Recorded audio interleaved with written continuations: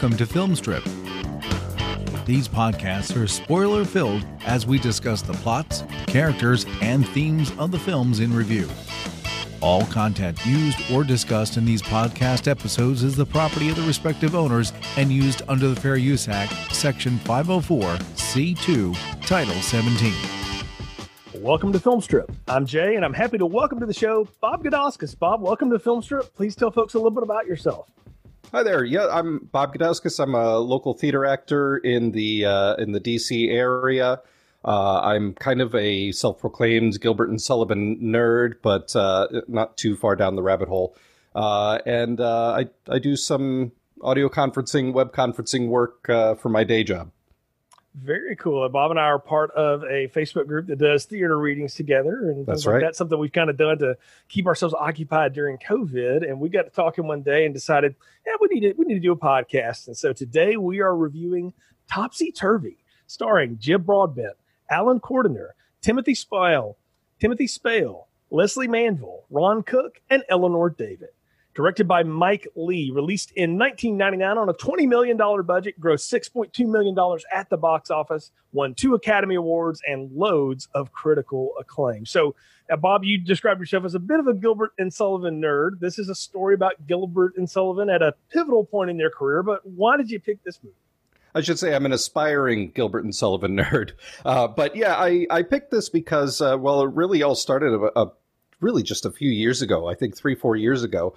I knew very little about Gilbert and Sullivan back then. It was really just that name that everybody knows, right? They know Gilbert and Sullivan. What do they do? Well, I think they're theater related, right? Maybe they did Pirates of Penzance or something. That I had the same basis of knowledge. And one day I got an email from somebody who I'd done a show with prior, saying, hey, you should really try out for The Mikado, which is coming out, and it's local to you. And I said, oh, that sounds interesting, except for one thing, I'm not an opera singer. I've always found myself as more of a musical theater kind of person. And she goes, oh, no, it's operetta. It's not opera. It really is the musical theater of its time. So I said, all right, you know what? I'll give it a shot. Watched a couple of videos on it. I was intrigued. I thought the music was brilliant, but I really didn't know much about it. And eventually, I ended up getting cast in The Mikado as Pooh Bah, which is a fantastic role. Really, really loved it. But part of my doing research into the role was me coming across this film, Topsy Turvy, which really is, and I know you'll get into it, the summary of it, but it really is how The Mikado came to be and goes through the whole process of creating an operetta.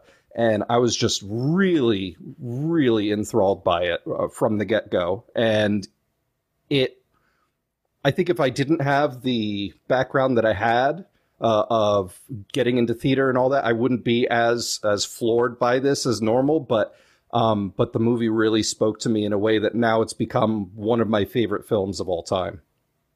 That is awesome. And I have to ask just for point of reference, because my knowledge is you have theater plays and you have musical theater. Right.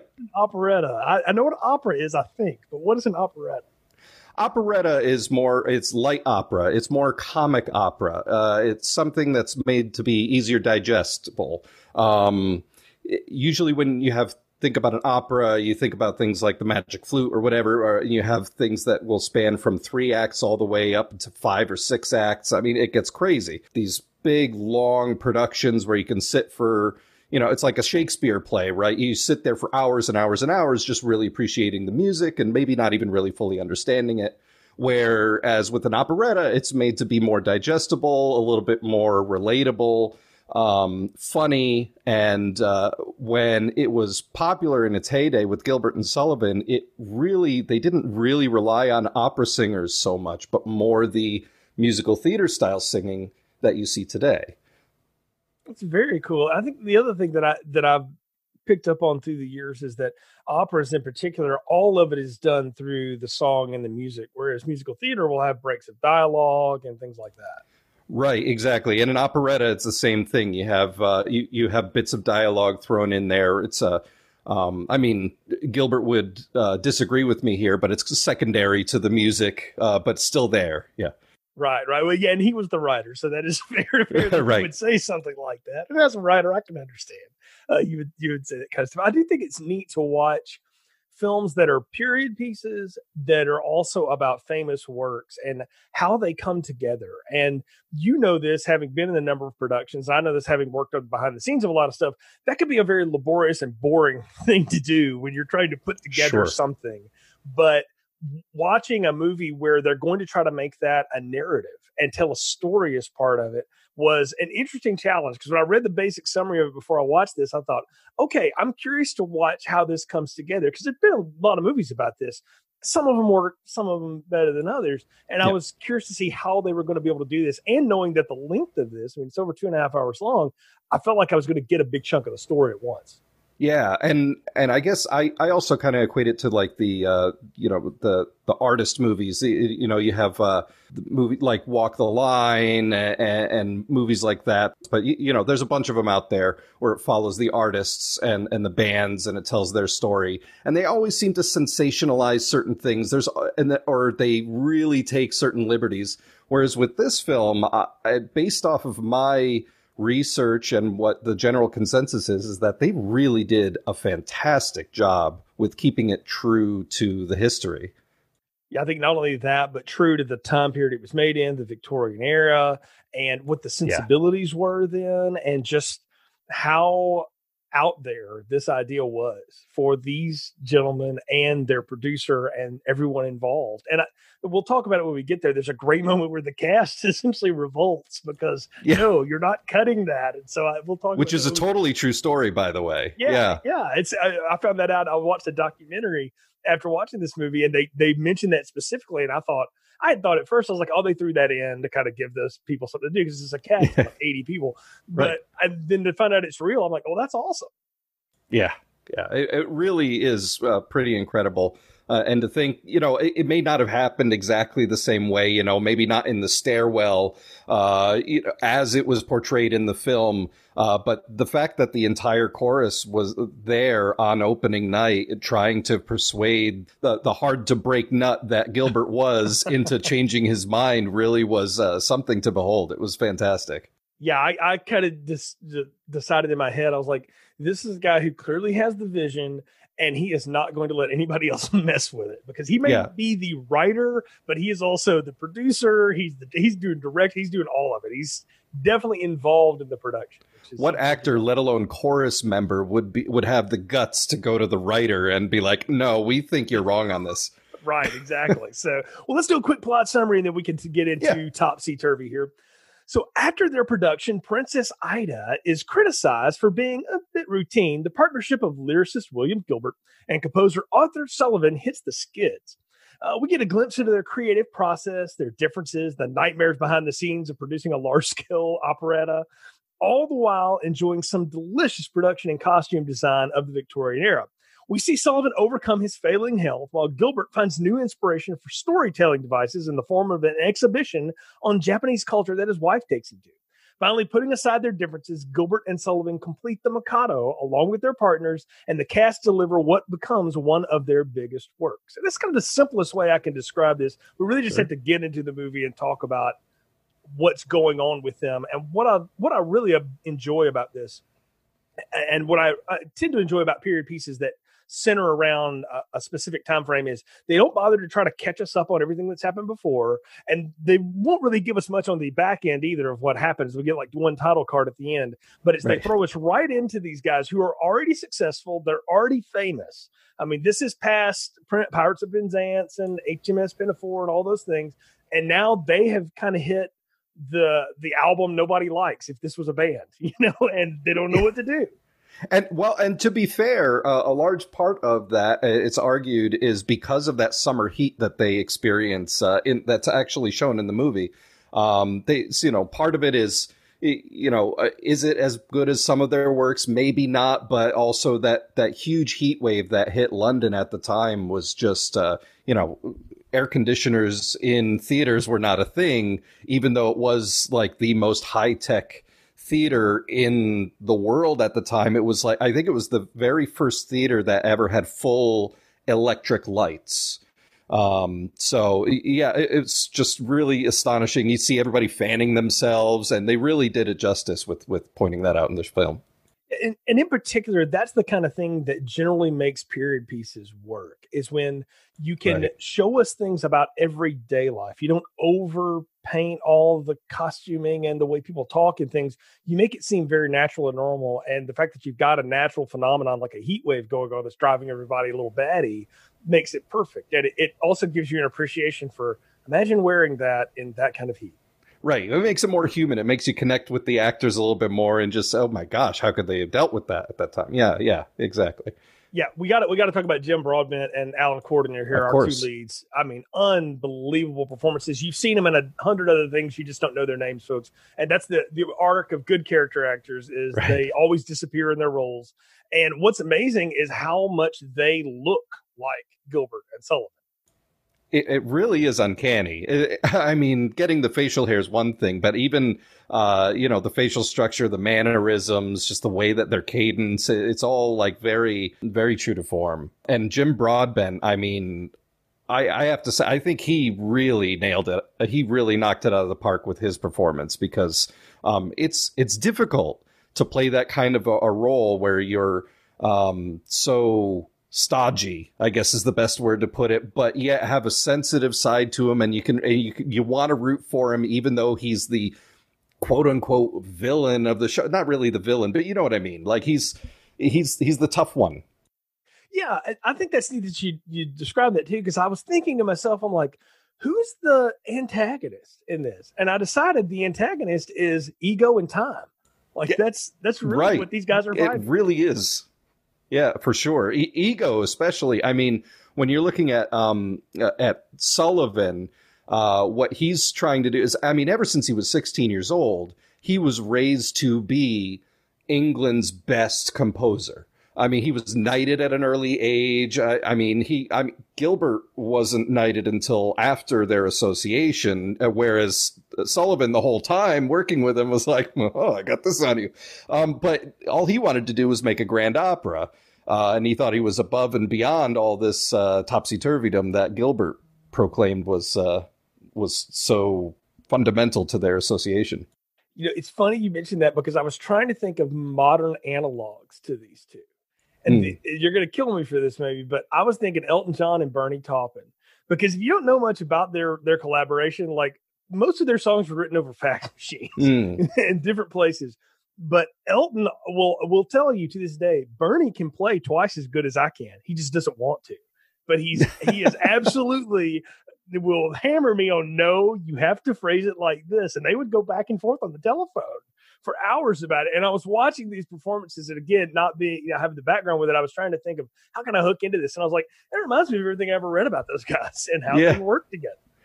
Well, just totally diametrically opposed, just like two total opposites that are working together to create this magic that has stood the test of time and continues to stand the test of time.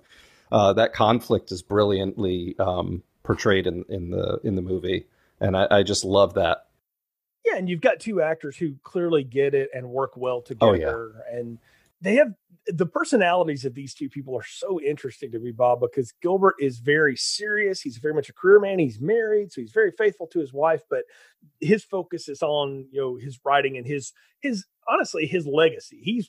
He's already famous and rich. He's worried about what people are going to say when he's dead. Sure.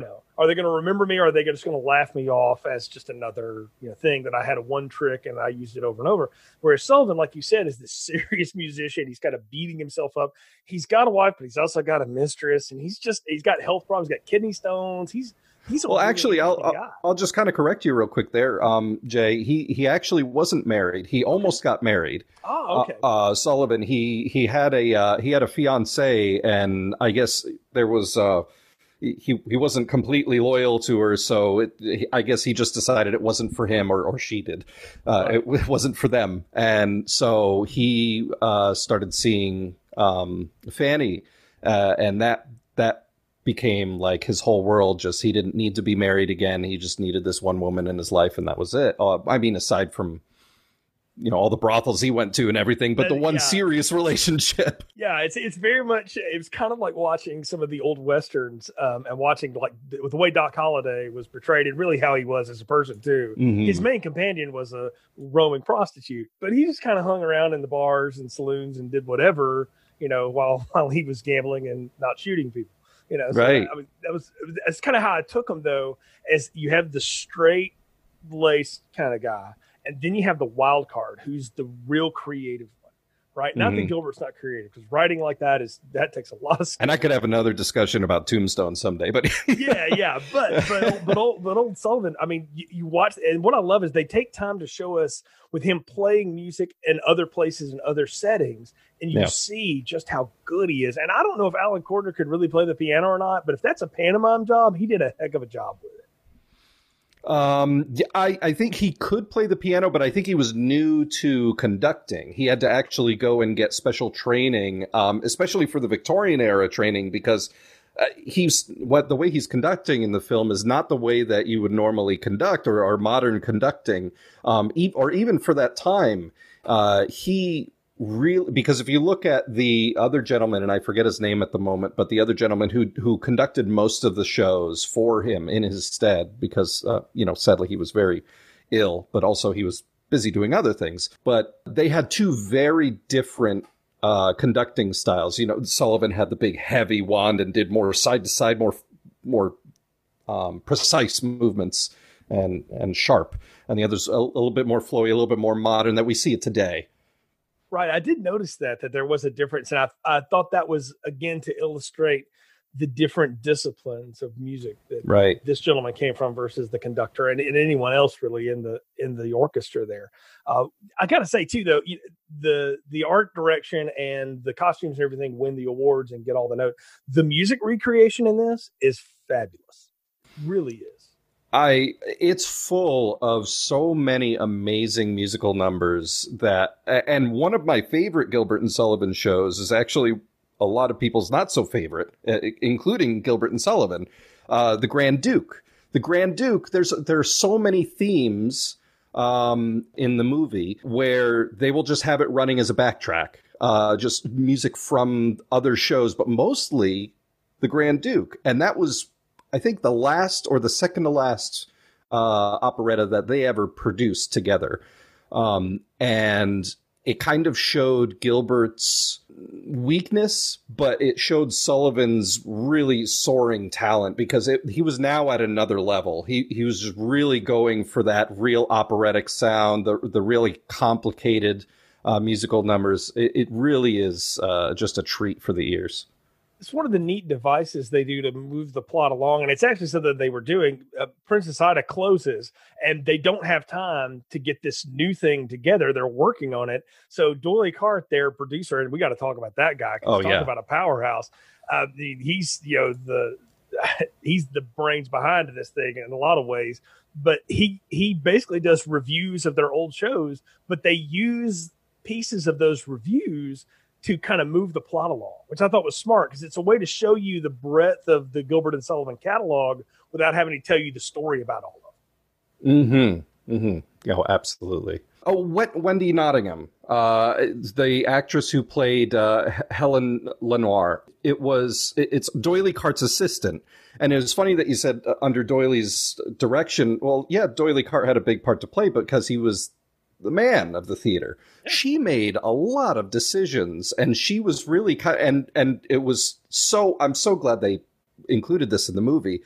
She sat down at the negotiating table with Gilbert and Sullivan, and she was really kind of in charge of the whole meeting. And I thought that was a wonderful tribute to her legacy, because she took it after Doyle Cart passed away, and I think she kept on going with it.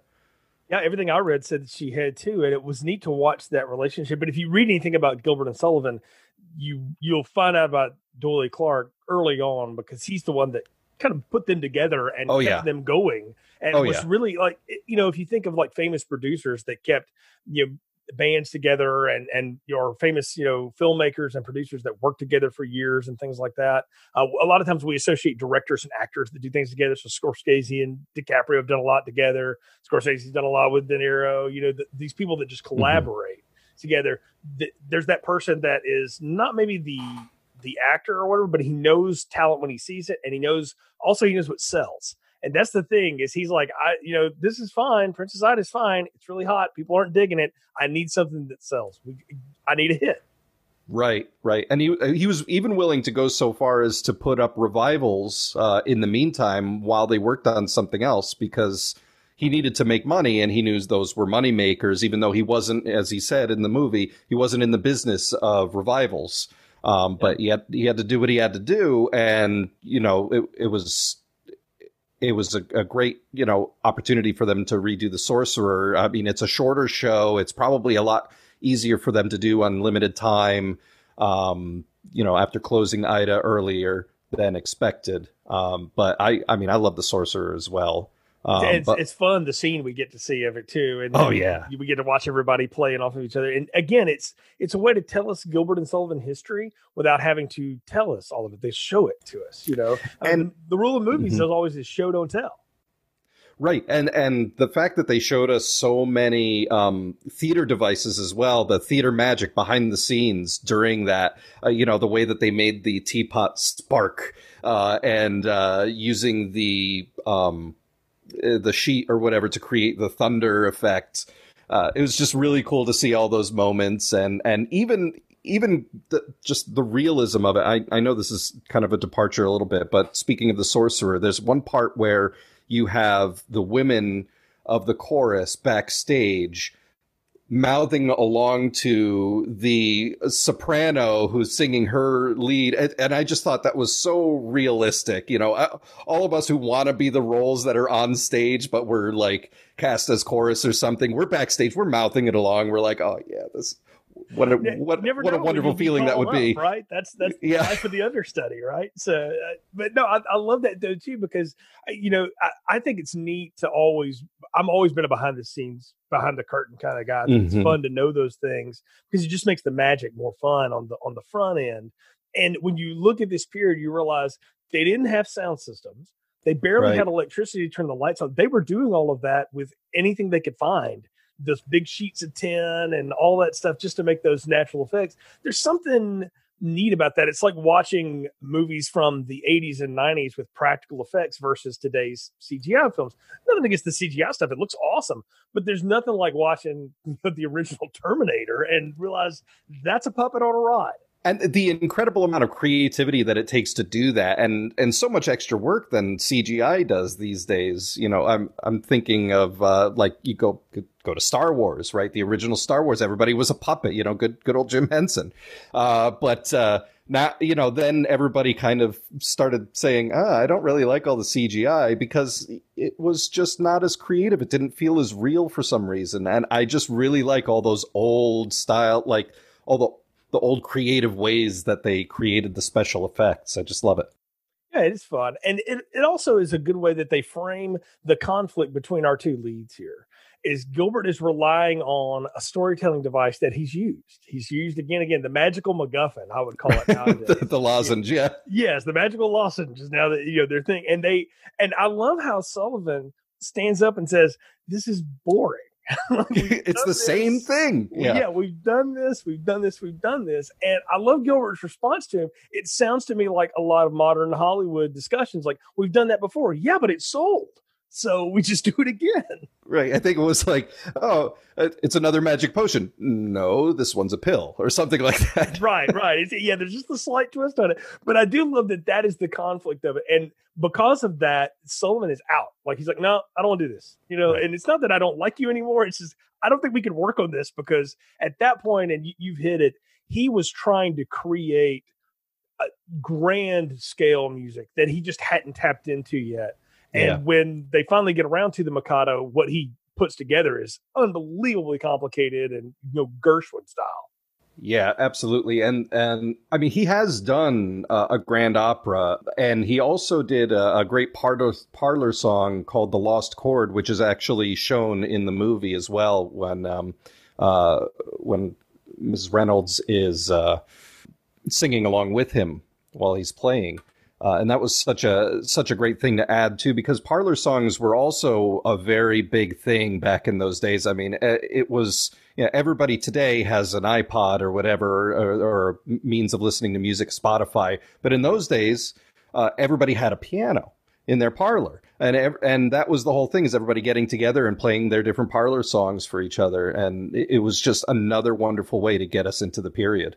Oh, absolutely. I mean, that even worked into American culture. Having grown up in the South and things, I knew, men that were my dad's age and stuff, but when they were younger, they played juke joints and they would have hoot nannies and, all these, folk festivals and stuff that still go on today. And it was really just because, well, you got done working in the field for the day and maybe the week, and you went and did that all Saturday night before you rolled into church the next morning half drunk, but that was what everybody did. And it's the same here, is if you've got a piano and there's somebody famous coming through town that you can get to come and play for you, it is, I mean, you're at the feet of one of the masters, and then, they get to collaborate there. That's one of the scenes I was talking about. You get to watch him play and create, and you realize just how big of a deal this guy was. And again, the name Sullivan, but if you really start listening to the music, I mean, it is amazing, the compositions and the layers that he puts together. And in a time when that wasn't easy to do. I've already talked about the Grand Duke, but I challenge anyone to go pick up an audio recording of the Grand Duke. I mean, lyrics aside, not Gilbert's best, but just listen to the music. It's really, really good stuff. And hopefully after hearing this podcast, you'll go and watch Topsy Turvy, and you'll be able to hear all of those great Grand Duke themes that are played every time when they're at the restaurant, or when Gilbert is, nursing his tooth and he's dreading going to the dentist, all those. It's just fantastic. Yeah, let's talk about that phrase "topsy turvy" as well. Yeah. Because I've heard that forever, but I didn't know what its origin was, and I was hoping you could shed some light on what that means. Well, sure. I mean, I'll give it my best shot. I'm not sure if it was originated by Gilbert and Sullivan, but it's certainly become synonymous with Gilbert, especially. Just the flipping everything on its head. Okay, so here's an example of topsy-turvydom, right? You've got the tenor who comes into town, who's dressed like a cheap tailor, who is the second trombone, but he's really the monarch's son in disguise. But the person who is with the person that he wants to be with, is an ex-convict, but he is now the head of the town, but he can't kill anybody because he would have to kill himself first, and he has to find somebody to kill in order to. It's so flipped. Everything is flipped upside down. I don't know if I have a better way to describe topsy-turvydom than that, but it's. I think you've nailed it. And nowadays, I think we would call it the twist, the M. Night Shyamalaning of the story. But every plot device in it is topsy-turvy. Yes, but everything is wrong. So you've also described like the plot of Aladdin. A couple of different times. That's true. Yeah. People pretending to be something that they're not in order to get the attention of people who they think are something else as well. And so but I love it. But I love how that, like, he's reading that one review and he talks and he takes it. Gilbert takes that as such a slight, but they keep throwing it at him like, but that's what you do, man. Right. Exactly. It's so funny to hear him discussing that review, and to hear that he really did hate that review, because it all sounds like a pretty great review. I mean, they have maybe it's not as great as some of the others, but it was still a fantastic performance, and the fact that he's just like, oh, thank you very much. It's like, if Roger Ebert gave a Scorsese movie 3 stars instead of 5 back in the day. Scorsese would have been pissed at him. Speaking of Ebert, he said that this movie was, I think he said this was like one of the best movies of the year, for sure. Oh, yeah. He loved praise on it, which I can see why. Again, and, we always put the box office numbers at the front and stuff, and I didn't make a big deal out of it because this kind of movie is not made to make $20 million back. It probably made it back on home video and through the years. Well, I'm sure he was trying to at least break even. But yeah, I'm sure they were. But Mike Lee has said, too, he got really frustrated in his career because all of his movies kept winding up in art houses. They didn't get wide releases. and they didn't give people time. And this is in the 90s when we were still pretty patient with a movie in a theater. But this is not like nowadays, this kind of movie would go straight to Amazon or some other streaming service. And it would be wildly appreciated the same way it was, but the monetary expectation would be different. So I say you always have to judge those monetary things by looking at the time and place when this was made. In the late 90s, cinema had turned. We were into these auteur independent filmmakers. Everything was kind of gritty and dark and weird. And we were doing that. That's what was making money.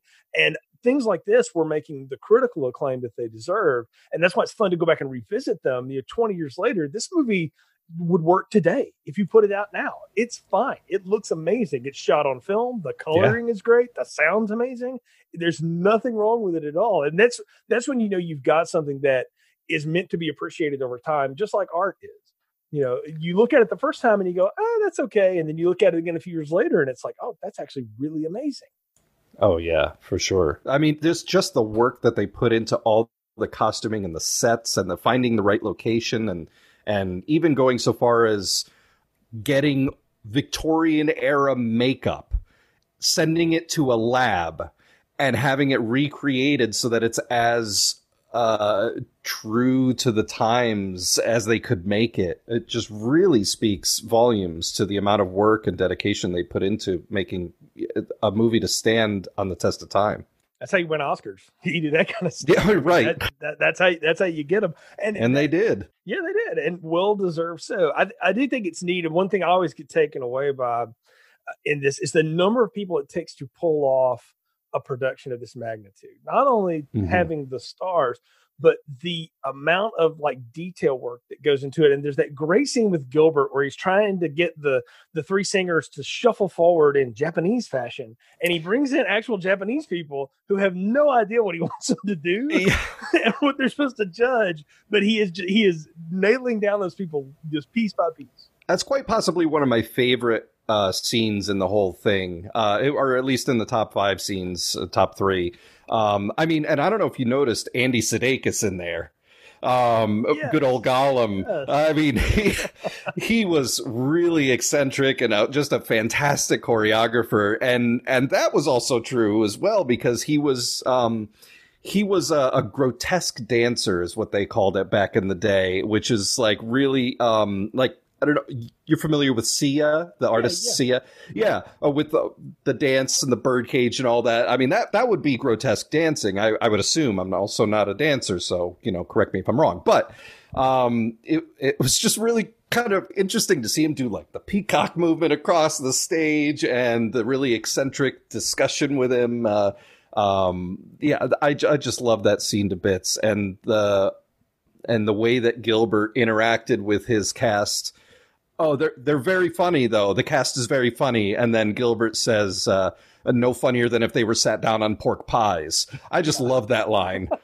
It's a great line. But that's a cool scene, though, because I think what a lot of people don't have an appreciation for, this is something I want to ask you about, is what it takes to pull together just the simplest musical number. Things like the hundreds of movements that all have to be in line together. You have to get the lines right. You're singing in unison. It's hard enough to talk in unison. I can imagine singing in unison, and to do it in a way that is not natural to you at all. Now, these people don't know anything about Japanese culture. They're just trying to rip it off. Yeah, precisely. I mean, they showed it in that scene where they were doing their own caricatures of what Japanese culture should be and what the dance should be based on what the choreographer told them and what the general consensus would be for a British audience. But Gilbert was like, no, I want this to be as authentic as possible. Just walk like these Japanese ladies do. That was great. And there's one thing that could be said for Gilbert and Sullivan is that, and which is a tribute to Mike Leigh as well, is that Gilbert and Sullivan always tried to make things as accurately as possible, right down to the dress and the wigs and the not wearing corsets and everything really, really true to their reference material. And Mike Leigh, same thing, I think. He did extremely well in trying to pay homage to Gilbert and Sullivan and how they liked everything to be as accurate as possible. I mean, it's clear he has a real love for them and for this story, and you can see that coming through. That's always fun to watch a filmmaker that you can tell is not just doing something because this is their latest job or whatever, or maybe they wrote it and they've got some connection to it, but there's a real care to make sure that they are telling the story in a way that's going to bring light to a new audience that maybe has forgotten them or didn't know them, and has only heard the names. And now they're going to be, he's sort of building history for people, and to take that kind of care. And it's always neat to see, and especially when it comes together well. Like passion projects can go really awry. I've talked about Scorsese here. I would, go watch his remake of Cape Fear. That's a interesting movie. It's not exactly what I think he was intending to do, but it's a performance that he gets out of those people. But he had a real love for that Robert Mitchum film and wanted to do that again. And so you see that again kind of go awry sometimes, but in this case it totally works. And I think it works in a lot of ways because you've got actors and performers here who are very much at home in the theater. And I looked at several of them. A lot of them, that is what they did. They were part of musical theater and things. So I mean, obviously you hire the right people to do this stuff. I think it was neat to see Timothy Spall, who a lot of the audience will only know from like his time in like Harry Potter movies, or if you've seen Rockstar with Mark Wahlberg. But I think a handful of them were in Harry Potter, actually. Yeah, right, yeah, you see a lot of, but to watch him give performances and you watch him strain his voice out in that one performance, and I was like, man, that is so neat to show how hard this kind of work is. I mean, you say you're not an opera singer, Bob. I've heard you sing, and I've seen you do some of these performances where you sing and stuff. That's got to take a toll on you night after night. Oh, for sure. Well, yeah. Opera singing, I find, is more smart singing than musical theater. Musical theater, you're putting your all in your emotion into it. Not saying that opera singers don't, please. But you can growl out a line in musical theater or in operetta, whereas in grand opera, that's kind of no. You're going to get scorned for doing that sort of thing. So it can be a lot harder on the voice to do something like this than opera, I would say. Yeah, I mean, you're trying to emote so many different things at the same time and just hit your mark and stay on key and all that stuff. It's neat that we get enough time to see all of these other people who make this happen and what they go through as a part of it. That's what's fun about an ensemble, is when you may not know their names and all that, but you spend time enough with those people that you're invested in them, like we talked about. Sure. Yeah, it was nice that they didn't just focus on Gilbert and Sullivan and D'Oyly Carte, that they actually expanded it out to the cast, and even giving, like we were talking about earlier, the chorus a wonderful part at the end. Chorus can so easily be overlooked, but they had such a huge role to play in history and in this movie that I thought that was fantastic. I just loved how they brought everybody together for this. Yeah, and then the fact that the rehearsal process that they go through is just neat to see. And I mean, I've never been on a full stage production, so I don't know what all that involves. What's that process like when you're doing rehearsals and get to the full dress? Again, very, it brought back memories of my rehearsals, seeing that scene where Gilbert is working with the three actors, the actors playing Coco, Pooh-Bah, and Pity Sing. And he's being very particular about a certain way he wants them to do it. No, boom, like do it on the beat, and don't say it this way. Don't use a Cockney accent. I've worked with all sorts of directors, so it's going to vary wildly, but I thought it was very true to the process of the rehearsals and just the amount of work that goes into it, and the painstaking hours, and the scene towards the end where they're all exhausted after a laborious dress rehearsal and they're just ready to go home and go pass out. They're like, can we just wait till tomorrow for the notes? No, everybody has to come out. Yeah, it's very reminiscent of what I've experienced. And my only thinking about that is like, there's no time like the present to get that back in your head, to let you think about it and fix it at the moment. Right. Yeah. Also that. Yeah. Both for the production staff and for the actors and actresses, for sure. Yeah. I mean, we've talked about it, all the effects and things that they have going on, but all the moving parts of a Victorian era operetta are mind blowing. You have the full orchestra. All right, that has to be in tune and in time. you have all of the actors, you have the stage managers, you have the stage production people who are behind, and they're all, and what's amazing is, like you said, you see the chorus backstage when the solo is happening and they're all mouthing it. You all know each other's stuff because you have had to live it for all this time. And none of them are on headphones either. Yes. I mean, they're having to do this through looking at each other and having rehearsed what I can imagine is just rehearsed it to death. And yeah. And it does bring that pivotal scene that we mentioned it in our intro there, where the chorus decides, no, you cannot cut this song. All right. And I thought that was neat that Gilbert was just bent on, no, we're pulling this out. It doesn't really work. And the chorus is like, you can't cut that. You have to have it. And the fact that the artists were right. Yeah, I think it's pretty historical that Gilbert was kind of, he couldn't really make up his mind on certain things. He wasn't sure how things would be received. So sitting there and listening to the song during dress rehearsal, he just like, no, I'm not going to gamble with this. Same reason why he didn't stick around to watch the first performance. Like he left, he went on a walk, you know, he's like, I don't want to see how this is received. I just want to come back after it's all done and read the paper in the morning. And I thought that was phenomenal. That is neat. And that's a very modern thing. I know people that have worked in movies and stuff like that, and they will go to opening night and they walk out the door. Like they don't want to see it. Like they've usually seen it with, you know, the production staff, or they've seen it alone. There's some actors, like big name actors today still, that will not watch their stuff until they can see it by themselves. Yeah. Yeah. And it also ties back to the very first scene in the whole movie as well, where he's sitting backstage not watching the Princess Ida opener, and the guy comes in and says, it's going great, it's magnifique, or whatever he says in French, that unfortunately I didn't have those subtitles on, but he says, what do you want me to do, kiss the carpenters? It's just so Gilbert.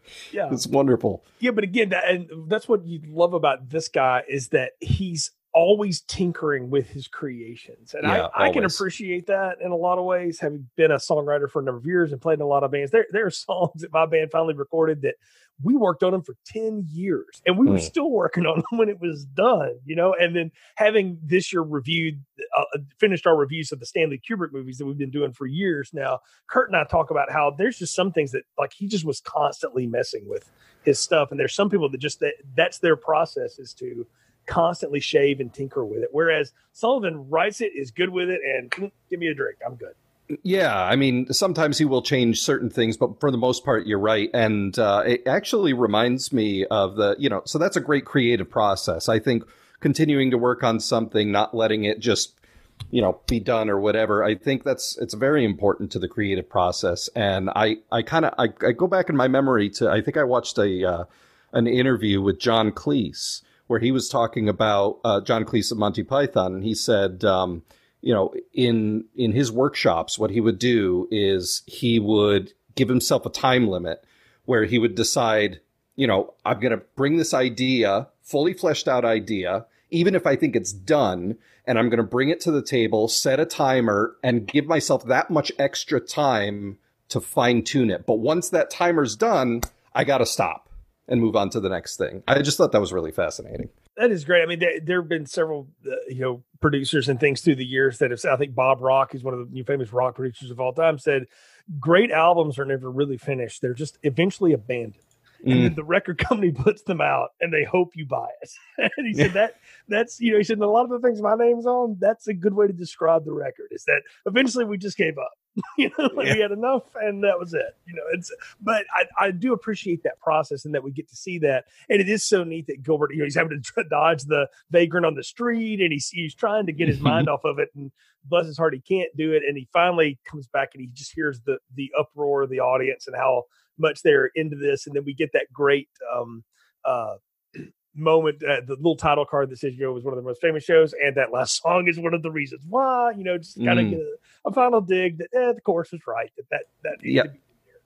Yeah, absolutely. That it was. I just love the way that they portray him in the film, and I think it's him walking back and having that moment where he comes out and stands out on stage, very like a fish out of water. Like he doesn't even know where he's shakes the hand. He's like, okay, can we be done? I don't know.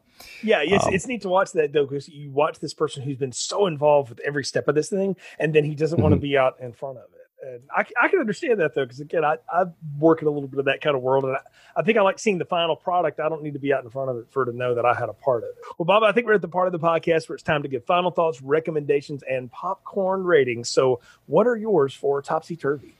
I think there's an important piece that we need to touch on before we can kind of close it out, and it's with regards to the cultural appropriation of this piece, with regards to the fact that it's been put on so many times by Caucasians, and really it can be seen as very offensive to the Asian American community, to the Asian community on the whole, and I think that there's definitely a right way to do it. As far as this movie is concerned, I thought because it was a historical piece, I saw nothing wrong with it. It was a pleasure to see. It was enjoyable, but it's important for people to know, especially those who want to produce the Mikado in the future. Definitely get somebody on your staff who can walk you through the best way to produce it without offending others. And I can't state enough how we have to go with the times here and we have to change with it, but that we can still appreciate this movie because it is a step into history to discuss and to show how they came about all this. And that being said, if you can look past that piece of it and really just enjoy it for what it is as a piece of history, as a piece of an amazing cinema, talking about the history and trying to get it as true to the real story as possible. I would say that for me, it's an extra large. It's my favorite movie, and but I would say for those of you who maybe are not so interested in the theater, Gilbert and Sullivan, operetta, or any of that, I still think you would find it to be a large-sized popcorn. I really do, just because of all the amazing elements that are put into it, and the costuming and the sets and the makeup. I mean, I can't say enough about all that, and the acting, and the final song, "The Sun Whose Rays Are All Ablaze," is done so differently than it normally is on stage that it gives it a new twist and is really just a beautiful way to end the whole film. I just thought that was amazing. That's great. Bob, I'm glad you said all of that. And the one thing I will take away from this, just in terms of the culture part of it, that I appreciated was, for a man of his time, Gilbert went out of his way to try to incorporate the realism of that culture as he saw it as part of it. And I will give credit to that, because that's somebody who's trying to learn. And he's clearly writing a love letter to what he fell in love with at that Japanese exhibition. That's a great scene with he and his wife. We didn't really talk about it in this, but all of that, and when the sword falls, and just the spark of genius that gives him, you realize you're watching somebody write about something that they admire deeply. And I can always appreciate that. And in modern cinema and in modern theaters, absolutely, there's a way to do this, and it should be done. But for a portrayal of how it was done when it was created, I thought it was very fair, very even. And it gives you a good sense of how people's minds worked and how we've changed through time. So I always appreciate these things. As far as a movie goes, like a movie watching experience, I always grade things on, did it accomplish what it set out to do, and how well did it do that? And the thing about this movie that going into it, I said, okay, this is over 2.5 hours long, so I know I'm in for a long movie. I started watching this at like 10 o'clock at night, and not once did I get tired. Did I get bored? Did I lose interest in it? Part of it was it's a different world for me, so I'm just soaking it all in. But it was really, really well done. And I put a lot of it on our director, Mike Lee, and the way he got the performances out of the actors that he got, and that it spends enough time with our leads, but it spends enough time away from them that you can see the number of people it takes to pull one of these things together. That's a hard thing to do in a big period piece with an ensemble cast like this. For sure. The music in it is amazing. We've talked about how beautiful it looks. It would still look great today. I definitely think it is worth seeing. Whether you're into theater or not, watch a piece of art and enjoy it. Because that's the other thing about this movie, is it's really funny. It's really fun. You won't get all the humor, but you'll appreciate it because of the way these people are playing it so dead straight the whole time. And it's an absolute blast. I give this one a very strong large popcorn. Definitely one I would recommend people see. And I'm so glad you brought it to me because, again, as I said early, it's rare to find something that I haven't had any connection to here on Film Strip. So it's always fun to get new stuff in the wheelhouse. And I put a little save search for if they ever start selling DVDs of it again. That I'll pick up a copy of this one and add it to the collection because it is definitely something worth seeing. But I'll tell you right now, if you're a theater lover, you obviously probably know Gilbert and Sullivan or whatever. You gotta watch this. I mean, this is their story, and it's such a great way to tell their story on a cinema in a piece of cinema. So large popcorn for me, and it was a lot of fun talking with you about. Bob, thanks again for coming on Film Strip. Thank you so much for having me. It was a lot of fun. I really appreciate it. Hope you'll have me back someday. Absolutely. You name drop Tombstone in there. We haven't done that one in all the years of this podcast somehow. So someday that'll have to happen. So, because I definitely have thoughts about that movie for sure. Folks, You can find our archives in your podcast feed or on our website, filmstrippodcast.com.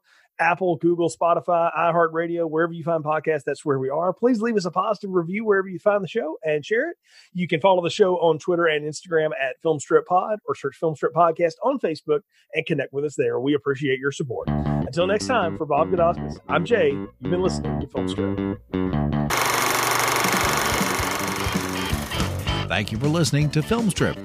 You can find more episodes on our website, filmstrippodcast.com. The Filmstrip theme music is produced and performed by Frozen Lake 121. All content used or discussed in these podcast episodes is the property of the respective owners and used under the Fair Use Act, Section 504, C2, Title 17.